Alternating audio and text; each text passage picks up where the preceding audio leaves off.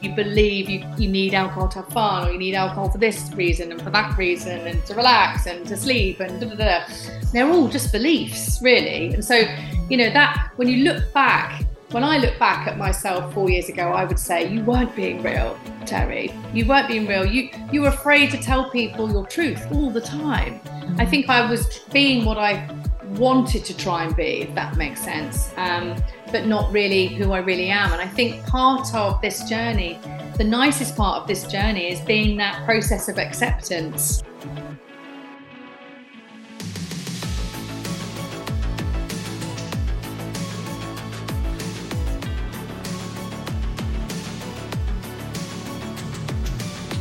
Hello and welcome to Behind the Mother Mask.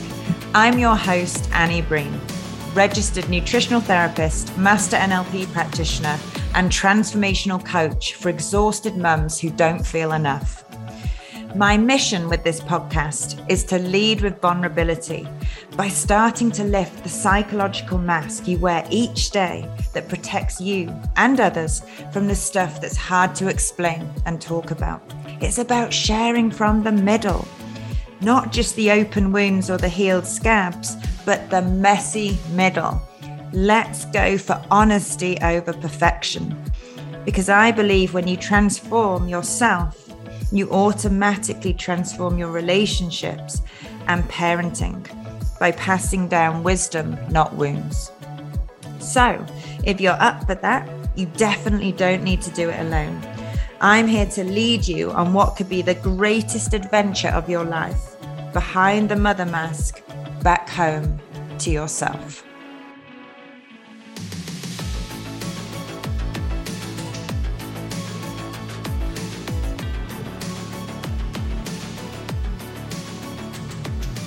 Hello and welcome back to Behind the Mother Mask, and we are on episode 13.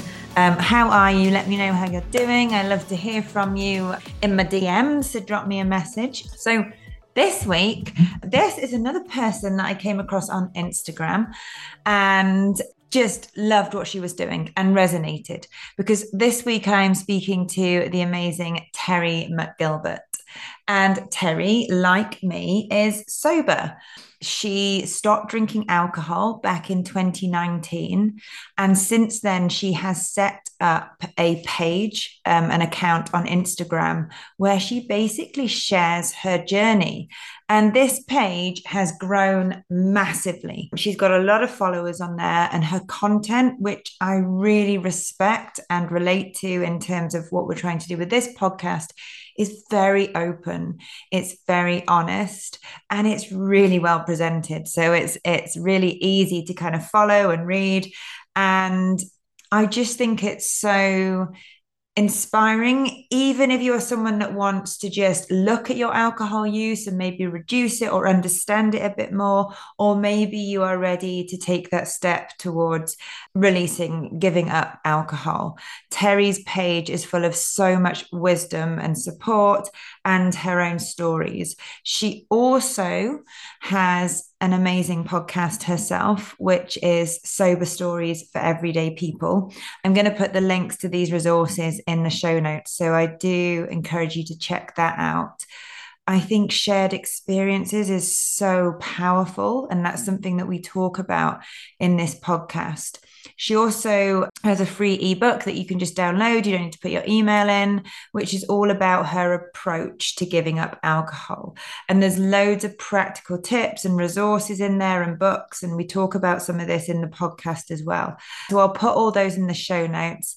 And Teri is 44. So I think she gave up alcohol when she was 41. Excuse my math. She lives in the south of England in Poole, and she's married. She's got 3 girls, so real girl power household. And she works full time as well as does this. So I think that's quite amazing. This really is a passion of hers. And like I said, she's been sober since 2019.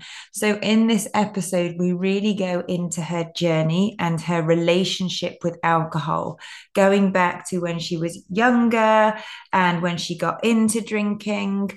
We also talk about some of the underlying reasons why, looking back through older wise eyes. And we talk about this kind of common feeling of loneliness. She is very open and honest about the relationship she had with her mum. And then later on, her divorce from her husband, and how these big life events kind of impacted her, but also on reflection, what they taught her about her and her relationship with herself. And ultimately, that was the journey after stopping drinking the alcohol, was to go on this kind of self-discovery quest to really finding herself.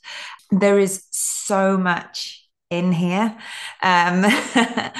Teri really is a wealth of knowledge, but also energy and inspiration. You can really see that she loves life and she's really living it to the full, and she wants to bring people with her. So I'm so grateful for her openness and honesty. And I hope that you enjoy this conversation as much as I did, wherever you are in your alcohol journey. So without further ado, let's get into episode 13. Hi, Teri. Welcome. Hello. Thank you very much. How are you doing?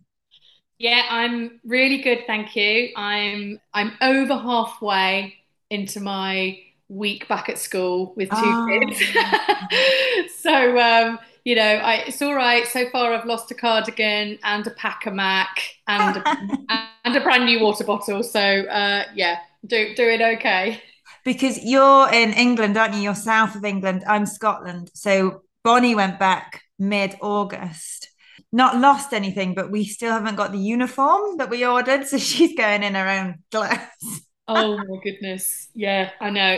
They just take so much organizing, don't they, the kids? So today when I was doing a little bit of shopping in town to get some things, I was ordering a planner, A4 planner to go on my fridge, magnetic thing so that I could write, because it just seems like this year, because my two girls are 7 and nearly 9.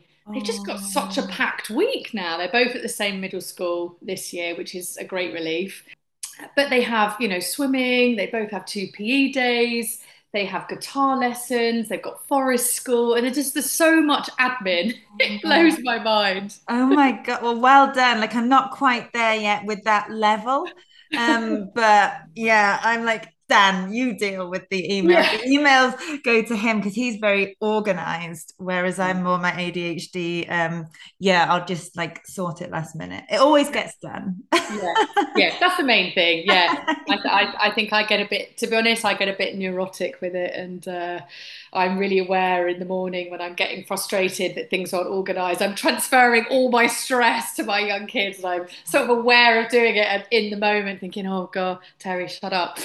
It's the morning though, isn't it? And then for me, I don't know what your once Bonnie's gone to school, I almost have this like fanning about hour where I just have to reclaim my nervous system and my own space. And I do exactly that. And then I get into my work.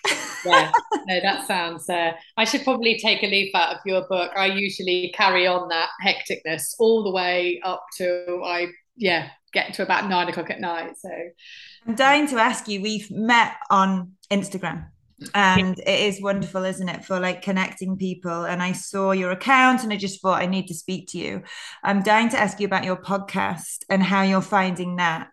yeah. Do you know I'm absolutely loving the podcast. I've sort of settled into it a little bit now. Obviously, you're in this zone as well. It is quite scary when you launch a podcast. Yeah. Um, and I didn't have any great plan to do it either. To be honest, my Instagram page and everything I'm doing in this sober community that I'm in at the moment has all just sort of not been planned. So it's growing a lot. The podcast is doing, I think it's doing really well.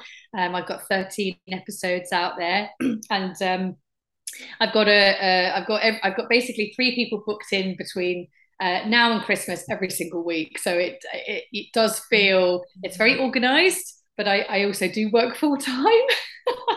And I've got 3 kids, and sometimes I think, this is a bit mad. What am I doing? But yeah, no, I'm loving it. That's amazing. I mean, I'm going to ask you about you, but how are you finding the vulnerability aspect? Like my tagline is very much about leading with vulnerability. And I probably spent the first couple of months with a vulnerability hangover. Like I'll come off the episode like, oh, should I have said that? Oh, I didn't say that. Oh my God. I'm not going to listen back. But actually, how are you finding it? Yeah, do you know, it's such a great question. And I feel like I've been in this practice mode with my vulnerability for the last 6 months, because I always had a sober Instagram page, which is Sassy Sober Mum. And for the first year, I was quite active. And then in the second year, I kind of forgot about it a bit because I just started living, and sobriety was just my way of life. And so I didn't, wasn't as active on it at all, just sort of the main milestones. And then approaching year 3, I thought, I'd really like to write a book about this. And so what I'll do is I'll go and I'll sort of reinvigorate my page a little bit. And I think I had about 1,000 followers, and this is kind of in March time this year. And one of the things that I just felt drawn to do was to be really open about my drinking experiences. And some of those are quite dark and quite embarrassing. And I also post a lot of not so nice photographs to sort of help tell that story. Yeah. And I was overwhelmed by the response, to be honest. So many people sort of came out of the darkness, if you like, and just said, "Oh my God, it's like you're writing my story." And I could just tell that it was having an impact, and the community has grown really rapidly in this last 6 months. It's sort of about 33,000 at the time of recording this podcast, and it seems to grow every day, every week. And more people just seem to be so grateful for vulnerability that actually I can't. I feel like I'm being vulnerable with my local Sainsbury's person. I just can't stop doing it now. Like going over the top with being so brutally honest about everything. So maybe I think my husband sometimes finds that a bit like, yeah, okay, I was just asking a really simple question about this. It is amazing, and I know what a brave act that is, and I can imagine the momentum was kind of built because of the reception, the engagement, the reaction you were getting, but to actually do that. And like you said, talk about some of those messy moments is kind of like, which we will go into a little bit, I'm sure. How was that? How do you find talking about, because I listened to the first episode of your podcast where you shared your story and you answered your own questions. Yeah. Really good idea.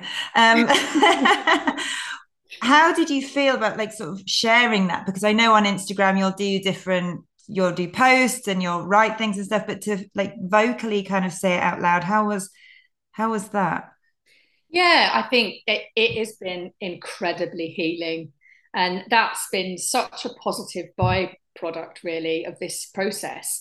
When I started being more explicit and sharing more of I guess messy behavior and my deepest, darkest thoughts about myself, and basically putting myself out there and saying I had a real issue. I didn't love myself very much. I didn't like myself very much. I never felt good enough, and all of these sorts of things.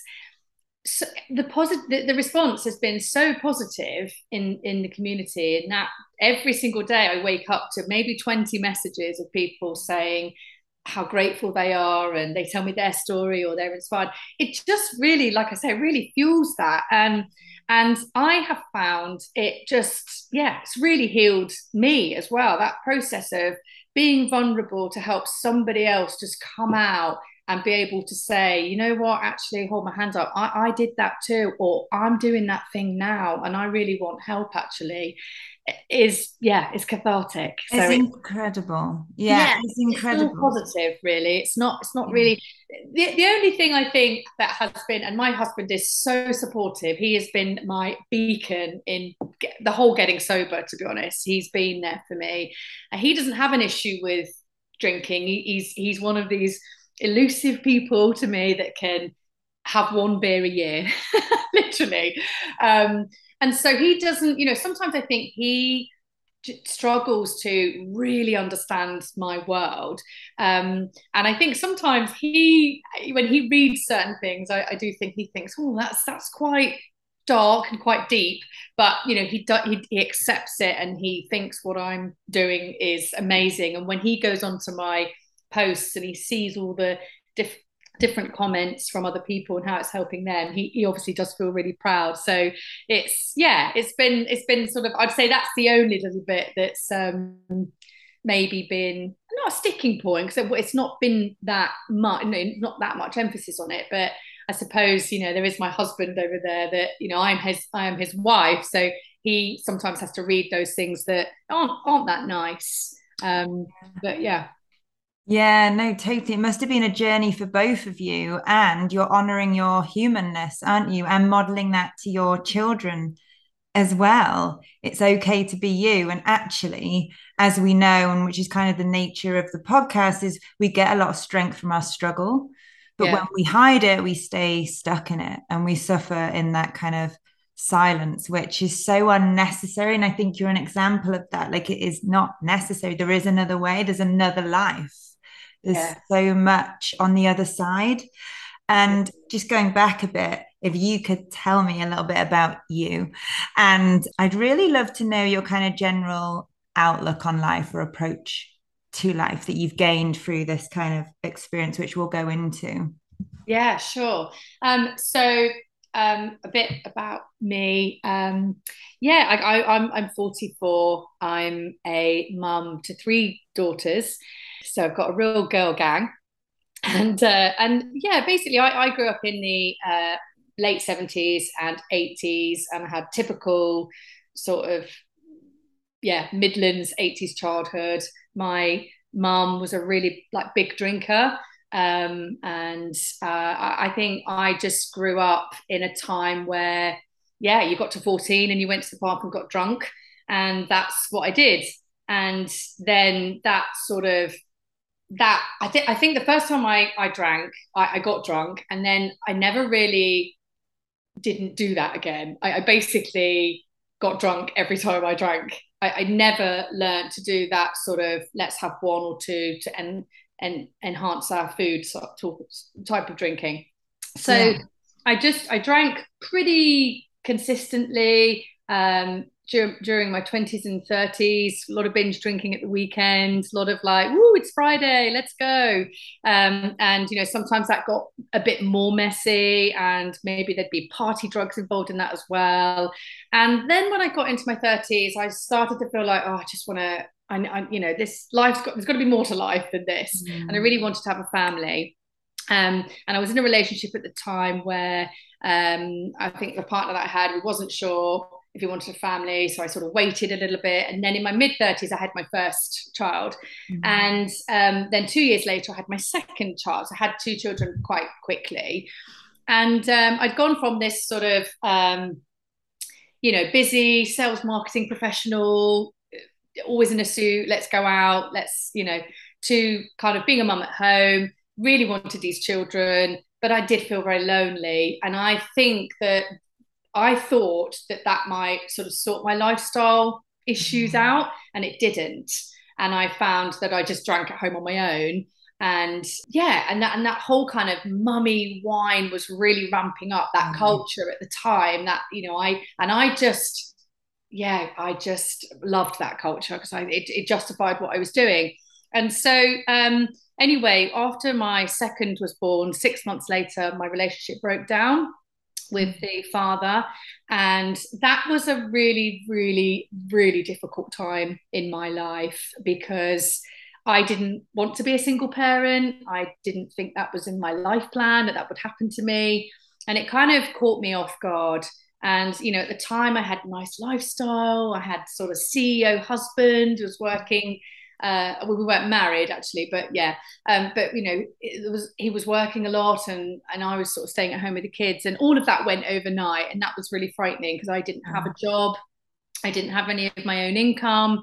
And I just, yeah, I think I was drinking a lot, and I then just drank probably more. And so, anyway, around a year or two after that, I met my current husband.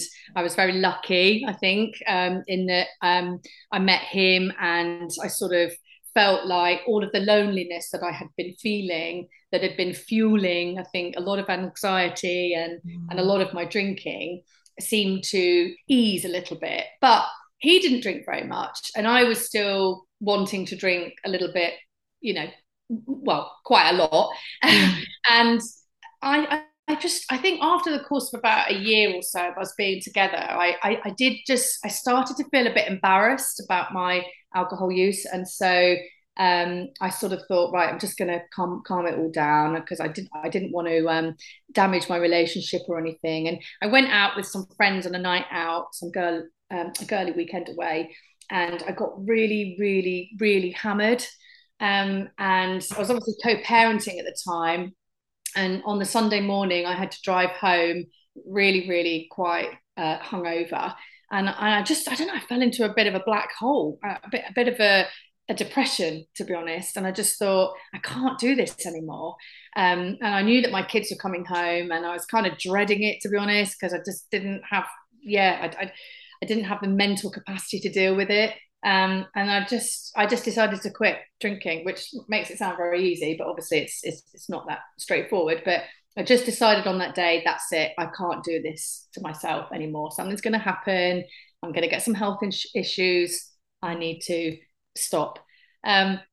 So flicking across into your question of how has that impacted my life today, if that's right. Your kind of outlook and approach to life. Yeah. So, you know, I think what I would just say just before that bit is that, you know, getting sober it is hard, but it is possible. And, you know, anything that is really, really worth achieving is hard, I think, in life.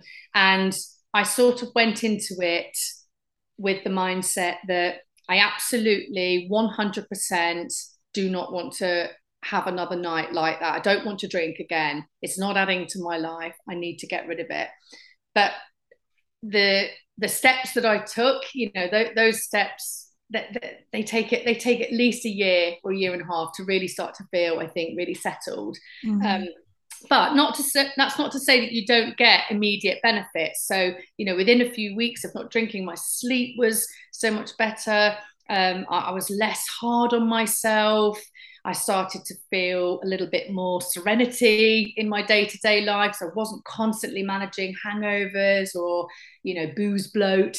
And I think I started to, you know, I did a lot of work around gratitude and journaling and practicing gratitude and trying to find all of those special small little moments in my day. And I did that, you know, for the first sort of 6 to 12 months.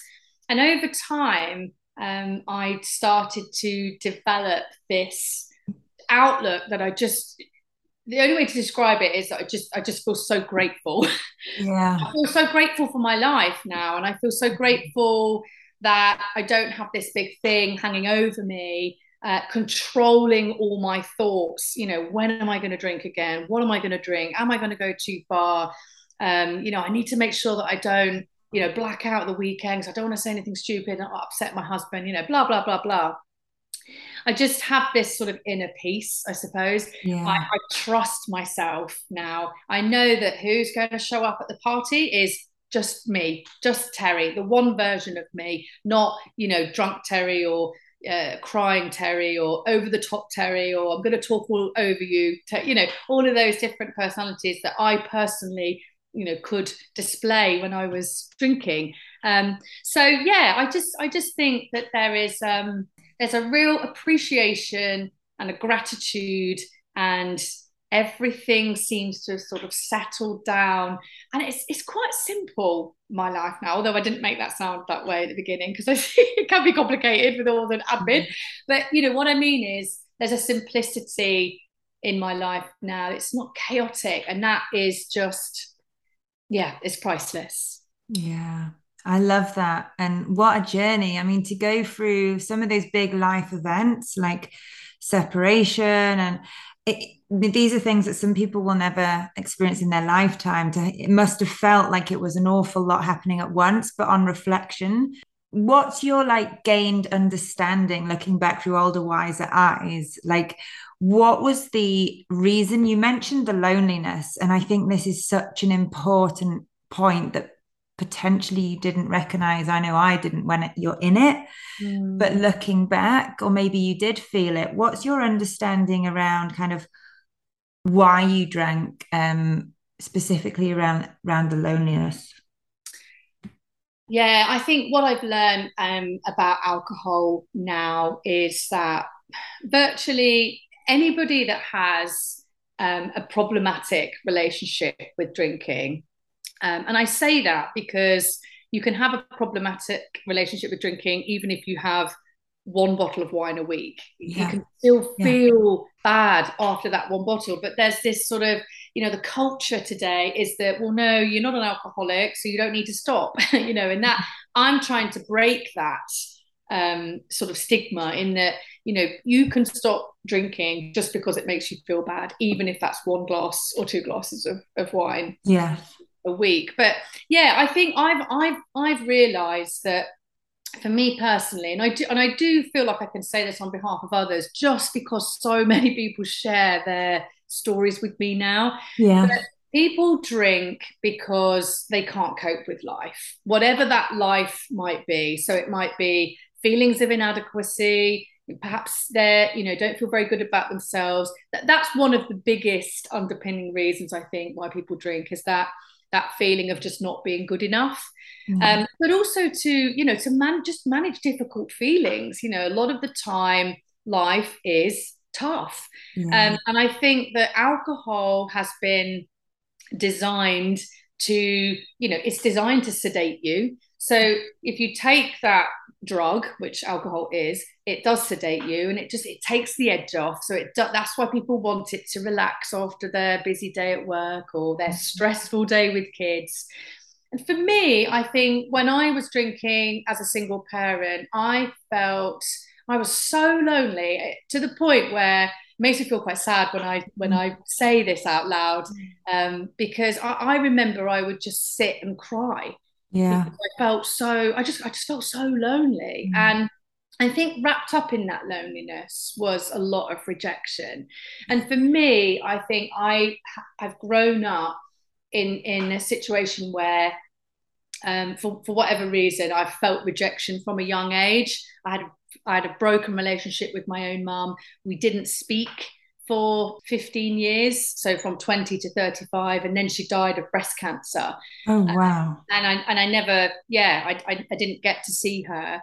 But that's a complicated thing for me, because I wasn't seeing her for a reason, because I implemented a boundary, which was quite good of me, I think, when I look back. Like, that is a good thing that I did for myself. But it's also something that not a lot of people understand. People say, well, that's your mum, why would you do that? But it's like, I had to protect myself from the constant disappointment and I suppose the rejection that I felt in my early life from her. And when I got to a point where I could move out and move away, I did that immediately. So yeah, I think I had a lot of rejection issues with my mom. I gravitated to partners that weren't quite right for me, I think, through my 20s. And certainly, whilst I would never badmouth my ex, he's my children's father, and he is a good person, and he does a great job with me co-parenting. I am very fortunate about that. We just weren't the right sort of match, really. I wanted a deeper love than he could give me. I wanted, I suppose maybe I wanted him to, to just to be everything, to fix me and all of that sort of stuff, which, I do realize now that you don't get that in life. You've got to do that for yourself. But back then, I just, yeah, I've kind of gravitated to him, but he was very busy with work. And so there was a bit of an emotional rejection there as well. I don't think, he didn't mean it, but that's just the way that he was. He was quite emotionally unavailable. And we were together for several years. And I did drink a lot in that period. And I think I didn't understand the world around me. I think you're right. It's only when we look back I can see that I'm just drinking to sort of numb that pain. I think that I hadn't quite chosen the right partner, but equally, I hadn't got myself maybe emotionally to the place where I needed to realize that a lot of all of those things I wanted had to come from inside me, not from other people.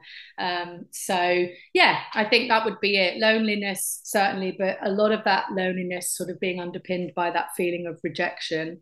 Yeah. And I can relate to so much of what you're saying. And I know it's difficult to share. I find it difficult to share when it involves other people, especially the maternal kind of line and parents, because it's Yeah. not about blaming or shaming, but we know if those early attachment needs aren't met, that connection, that's the word that keeps coming back, Yeah. that you feel seen and validated and wanted as a child. I Yeah. think we go through life feeling almost wrong and lonely, like there's something wrong with us. Like a child doesn't know if they're a good child in a bad environment. And we essentially are a product of that. And yes, of course, as we get older, there's this like socially acceptable culture of drinking. In fact, it's the only drug we're encouraged to take, you know. Yeah. And there is the party lifestyle, there's the social aspect. And, I reflect over my drinking history. It's not all bad. However, the underlying kind of deeply rooted thing was that need for connection. And Yeah. I think I heard, is it Andy Ramage say that, I think he said something along the lines of it's the greatest discovery you'll ever make is your authentic self. Yeah. Gabor Mate also said that recovery, we're trying to recover something, and that's recovering yourself, who you are. Yeah. And I don't know if you agree with this, but it is about relationships. It's not just about little old us, me on this planet. It is how we connect with others. But I think the initial steps is that relationship with yourself Yeah. and that self-discovery kind of adventure, as I call it, and being brave enough to go down that. And once you know yourself better, that's when you can start to kind of foster those bonds and relationships with others. But I can totally resonate. I looked outside of myself, probably similar to you, to fulfill something that was missing inside that potentially stemmed from early on. Yeah, I think the authenticity part of this journey has been so eye-opening. And again, it just wasn't something that I was expecting. And if you'd have asked me 4 years ago, are you being real? Are you being really real with yourself and with the world? I would say absolutely yes. But only now, when I look back through this sort of new lens where there's more clarity, because I'm not blinkered by alcohol and booze and, like you say, fake connections and poor beliefs, because my belief system was probably like a lot of people's, in that you believe you need alcohol to have fun, or you need alcohol for this reason and for that reason, and to relax and to sleep and da, da, da. They're all just beliefs, really. And so, that when I look back at myself 4 years ago, I would say you weren't being real, Teri. You weren't being real. You were afraid to tell people your truth all the time. I think I was being what I wanted to try and be, if that makes sense, but not really who I really am. And I think part of this journey, the nicest part of this journey, is being that process of acceptance. Oh, yeah.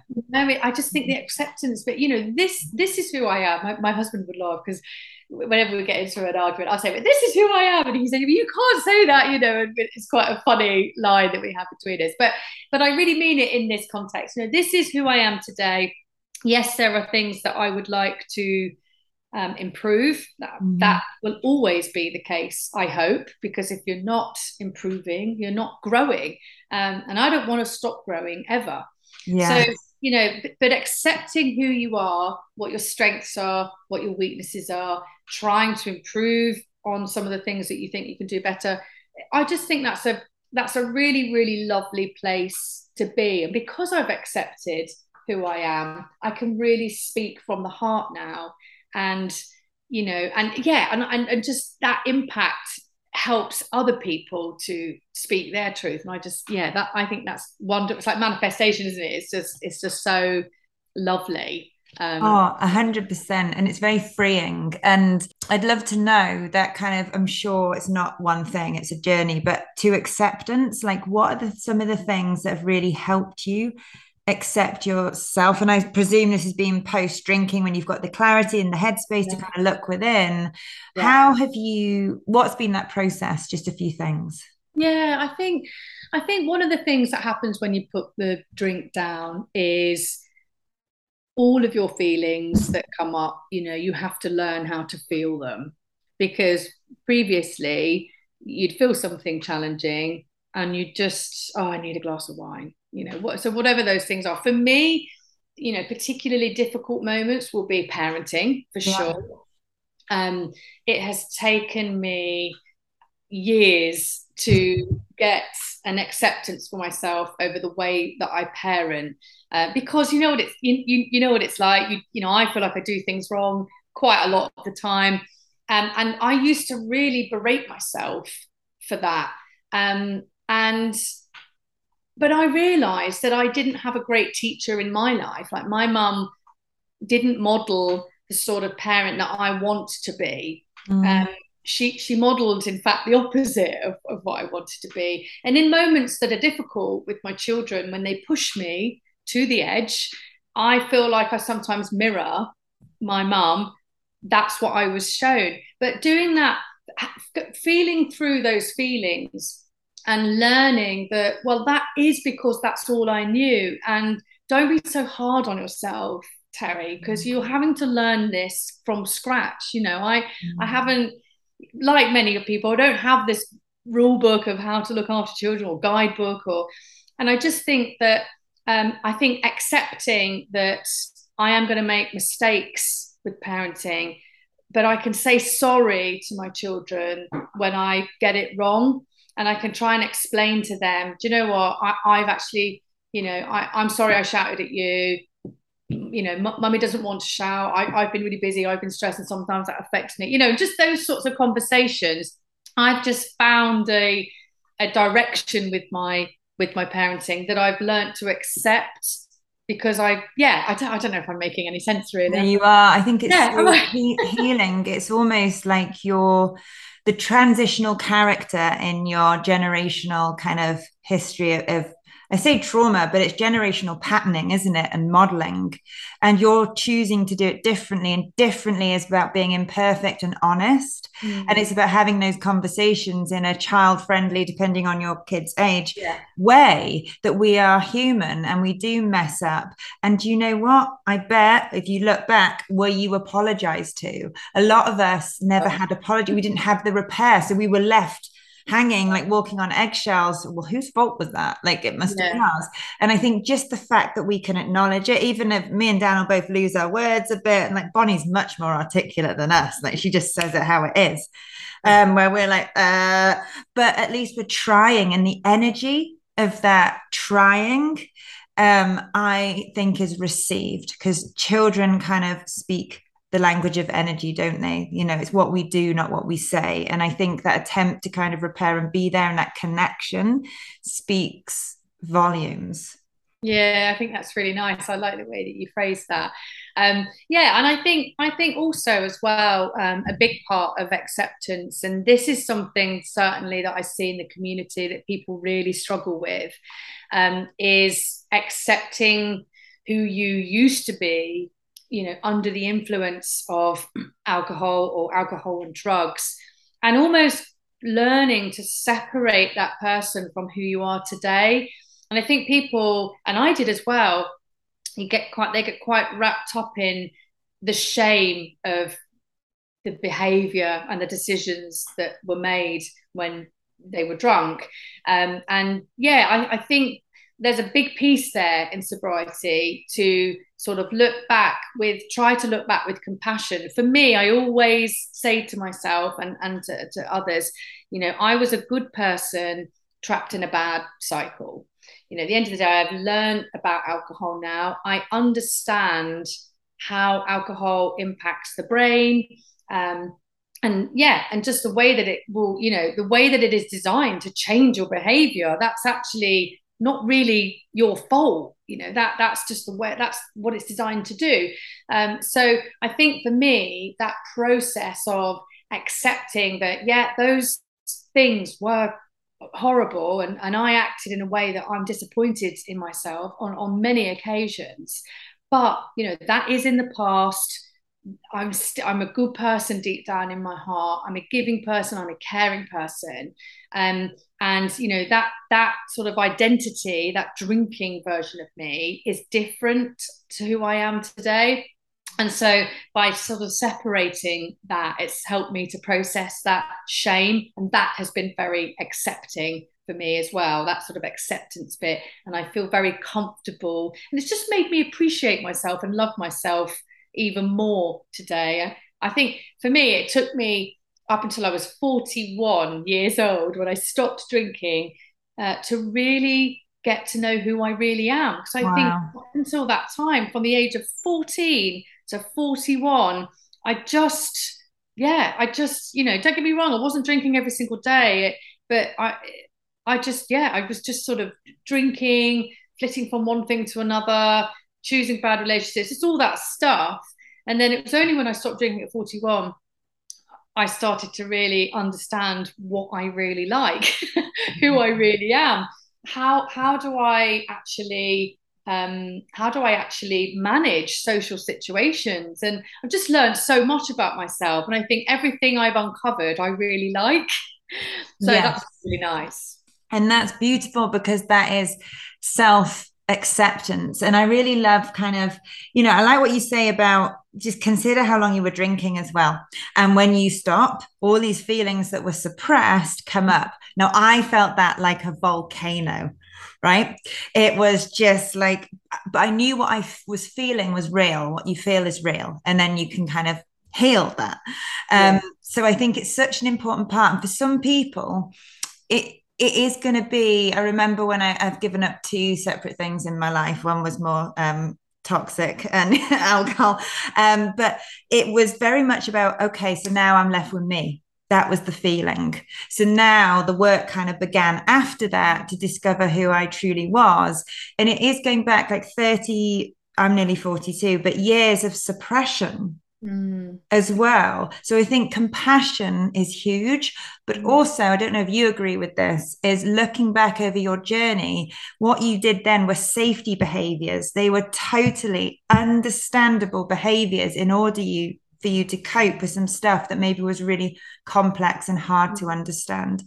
And that journey is unique to you, how long that takes and how, the turning point, which we'll kind of come to. But I think that it's just acknowledging that actually you wouldn't be you without those experiences. And I know sometimes that's a kind of hard thing for people to get their head round, but that's helped me accept my journey, that that person did well. Do you know what? She turned to some maybe not very healthy coping mechanisms, but now look, type thing. Yeah, and that's sort of triggered a thought in me as well, actually. One of the things, I picked this up from somewhere, I don't know where, but it is actually quite a sweet process to go through, and it is quite nice. But one of the things I've done a few times in the last few years is tried to look at myself when I was just a small child. So sort of visualizing myself at 5 or 7 or 9 years old, and just what my world looked like around me and what I was probably navigating, and how I was, probably really doing, like you say, doing my best with my surroundings and the best way that I knew how. And often when I do that, I feel emotional when I do that, because I just want to put my arms around myself at that age, considering, when I got into teenage years, I started to make a lot of mistakes with drinking, drugs, relationships, all of that stuff. I started to make some mistakes and got into some situations I shouldn't have done. And it's easy to immediately just feel a lot of shame for that. And I felt that shame through my 20s. And then, drinking caused a problem in some of my relationships. And so that created more shame because people were telling me, you drink too much, stop drinking, you're getting too crazy, blah, blah, blah. And I just felt like people were always trying to tell me what to do. And the sort of rebellious part of me was going, just stop clipping my wings. And I just was rebelling everything all the time. And that carried on almost up until I stopped, like in my, very early 40s. So when I just think about that child in me, I just think that child had a lot to cope with, that child. And that's also helped with my, the journey with my own parenting. Sometimes now I learned to look at the way that I parent my children or the house that we create for our kids. And I feel so, I think they're so lucky, really. I know they will probably have their things when they grow up, and I'm sure, mom's been neurotic about losing a pack of Mac this week, and that's probably going to scar my middle child. But I do feel like the world that they live in it's so different to what I lived in, and that helps me to foster compassion for myself, because like you say, those early years. From baby up until I don't know what year it is, but I know that they're very formative, and the attachment styles and everything you learn, it's all wrapped up, isn't it? It's all in your childhood. It's massive, and you're right, it's that inner child work, isn't it? It really is, and it's not. Is about including them and bringing along for the ride and integrating them. And actually, you don't need to take the brunt of it anymore. Timeline therapy is a big part of what I do. So I'm always going back or helping people go back. And it's not about bringing up like a can of worms or reliving trauma. It's about going to the earliest memory. And it's usually there that the greatest healing happens, but also our greatest resources. They're normally layered under life's layers of shite or hidden there. And we can learn so much when we look back through older, wiser eyes. I actually did this with, I've done it a few times, but I did a timeline once where I took Bonnie back to meet little Annie.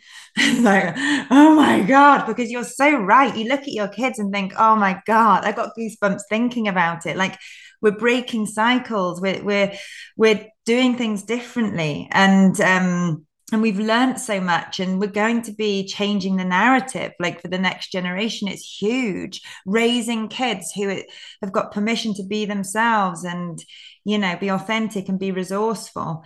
So to actually take Bonnie is the strongest headed little strong-willed person you will ever meet.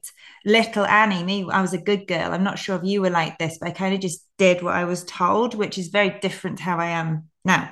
But to be able to like take them back, it's so healing. And I think what you were just saying about visualizing that and acknowledging that little person as a child took the brunt of so much, and it has such a ripple effect on our belief systems and our inherited emotions and values and all these things.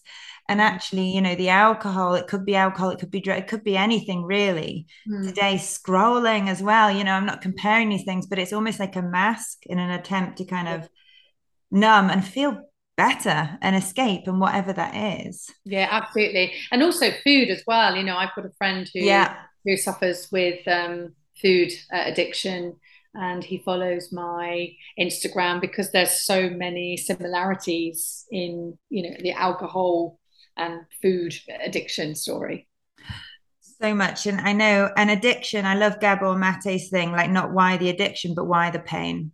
I really love looking at it like that, because you mentioned something that I can really connect with is, as a teenager, you're kind of, I was seen as the black sheep. My behavior was quite naughty and bad and rebellious, but it was just an attempt to get connection and feel where I fitted in the world, and to find myself. Really, I was soul searching in all the wrong places. Yeah, absolutely. And I think I'm maybe going slightly off here, but it's so interesting as well through the journey of parenting. My oldest is about to turn 9, and I've got a 7-year-old, and I've got an 18-month-old. So I've gone right back again to the beginning.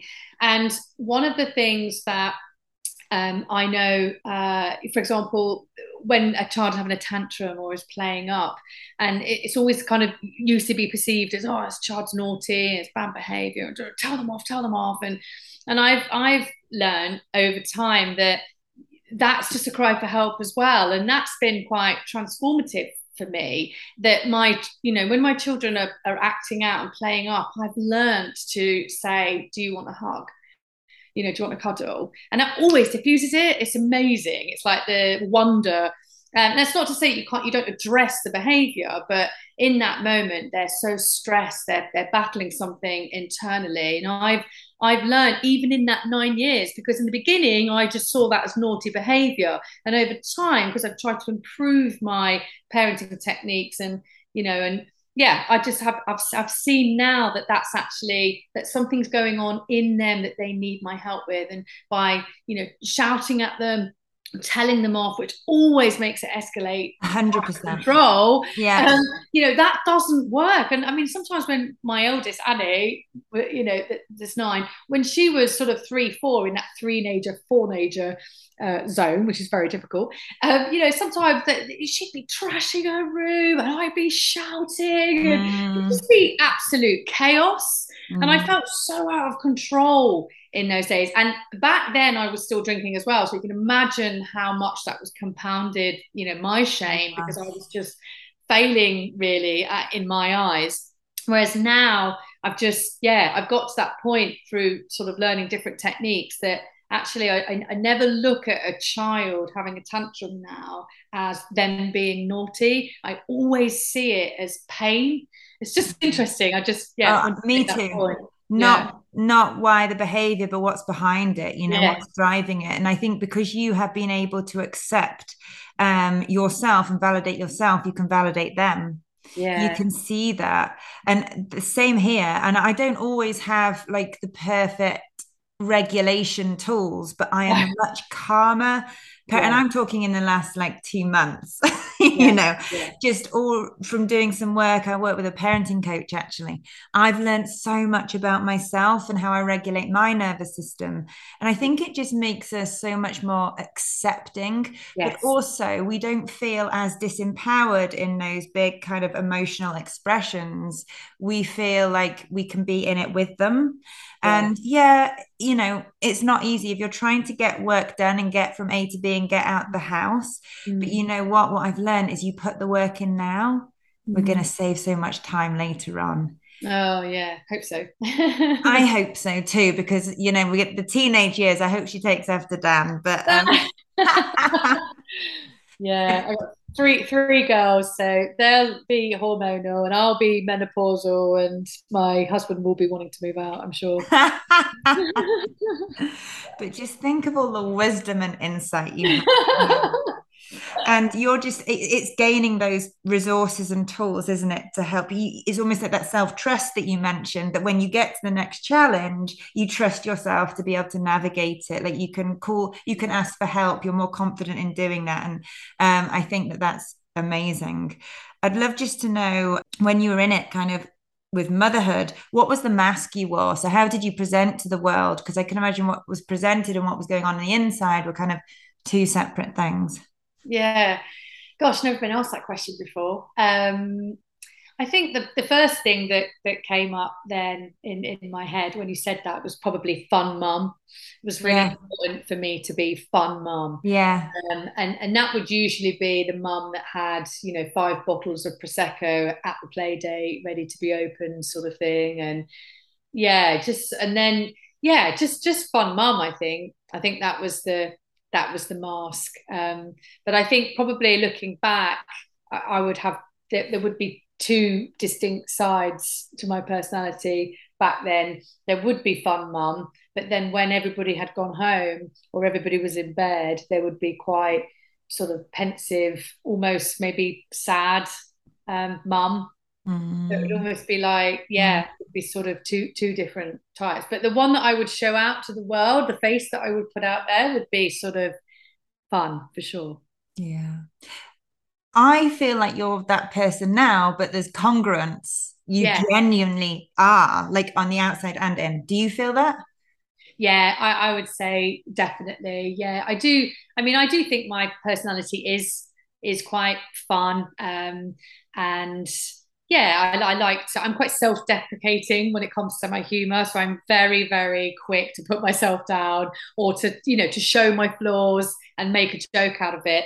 And I do that because I'm not embarrassed of them, I'm not embarrassed of who I am. But yeah, I would agree with that. I still think that I have that quite smiley, energy and fun.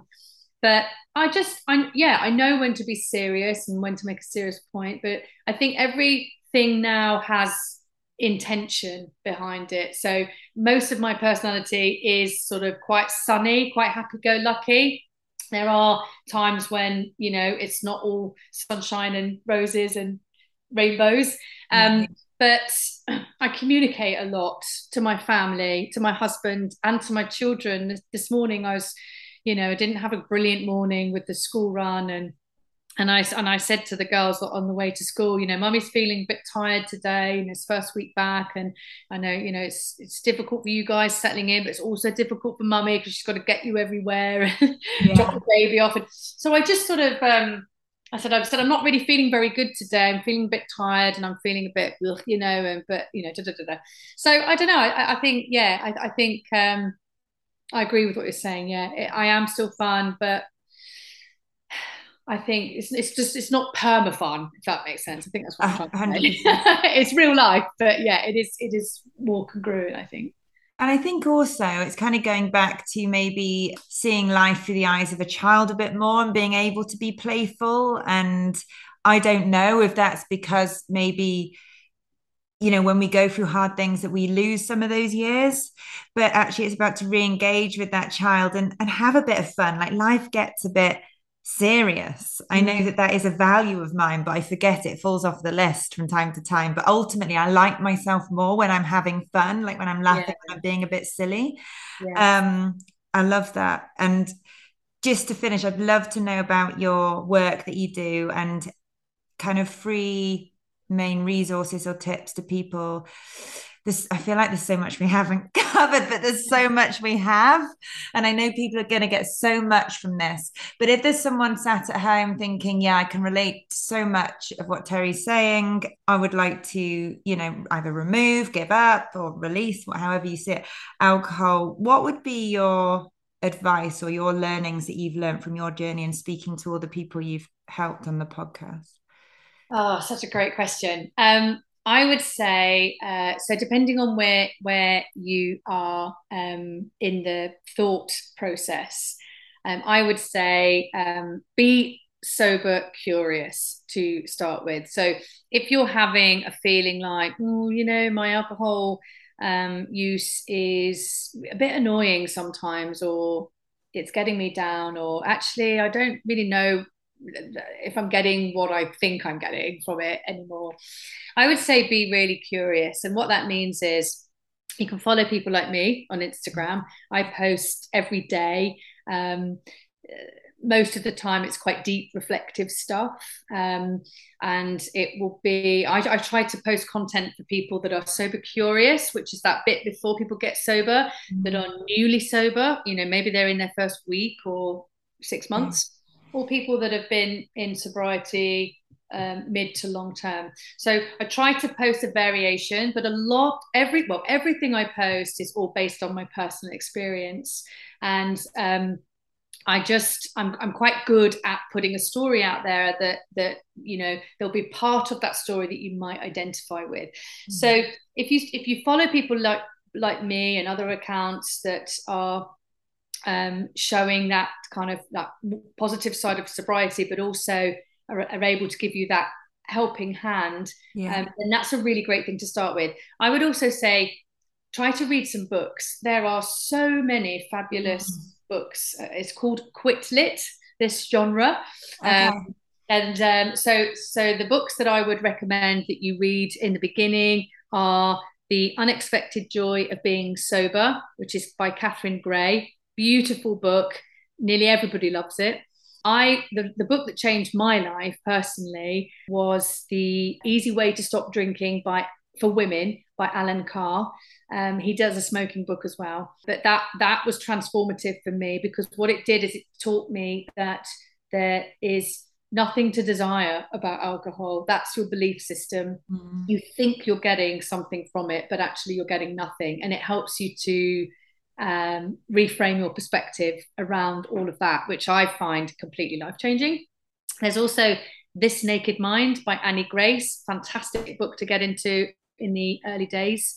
And there's a new book on the scene called Quit Like a Woman by Holly Whitaker, and that's absolutely amazing as well. So I would say do some of the sober curious work, and start listening to podcasts, because I was listening to a podcast every day in the beginning, sometimes 2 a day. But that's very much if you wanted to really maybe get into sobriety a little bit more heavily. But if you are still just toying with the idea, for me, I think the biggest missing piece of the jigsaw puzzle for all of this is the educational side. You will have fear about getting sober, and what you need to do is give yourself data and information to help you work through some of those fears. Now, in terms of resources, I mentioned already I'm on Instagram at Sassy Sober Mum. I've also got a website, sassysobermum.com. And on there, I've got a free ebook that you can just download straight away. You don't even have to put your email address in. I'm not trying to sell anything to you. So you can download this ebook, and it's a light read, but there's maybe 20 different points to help you prepare yourself for or in early sobriety. And that's things like navigating social situations, how to set your expectations on what's going to happen, how to shift your mindset around approaching not drinking, how to do holidays, how do you feel your feelings, what do you do when you get a craving, blah, blah, blah, blah. All this stuff that's just my personal experience. I've put it in a free ebook format for people. So yeah, they're just some of the tools or some of the tips, I would say. Do some reading, listen to podcasts. I've also got a podcast, and get into the community side of things, and just start seeing what people are saying, and just sort of pull the bits out of other people's posts and stories that connect with you and build on that.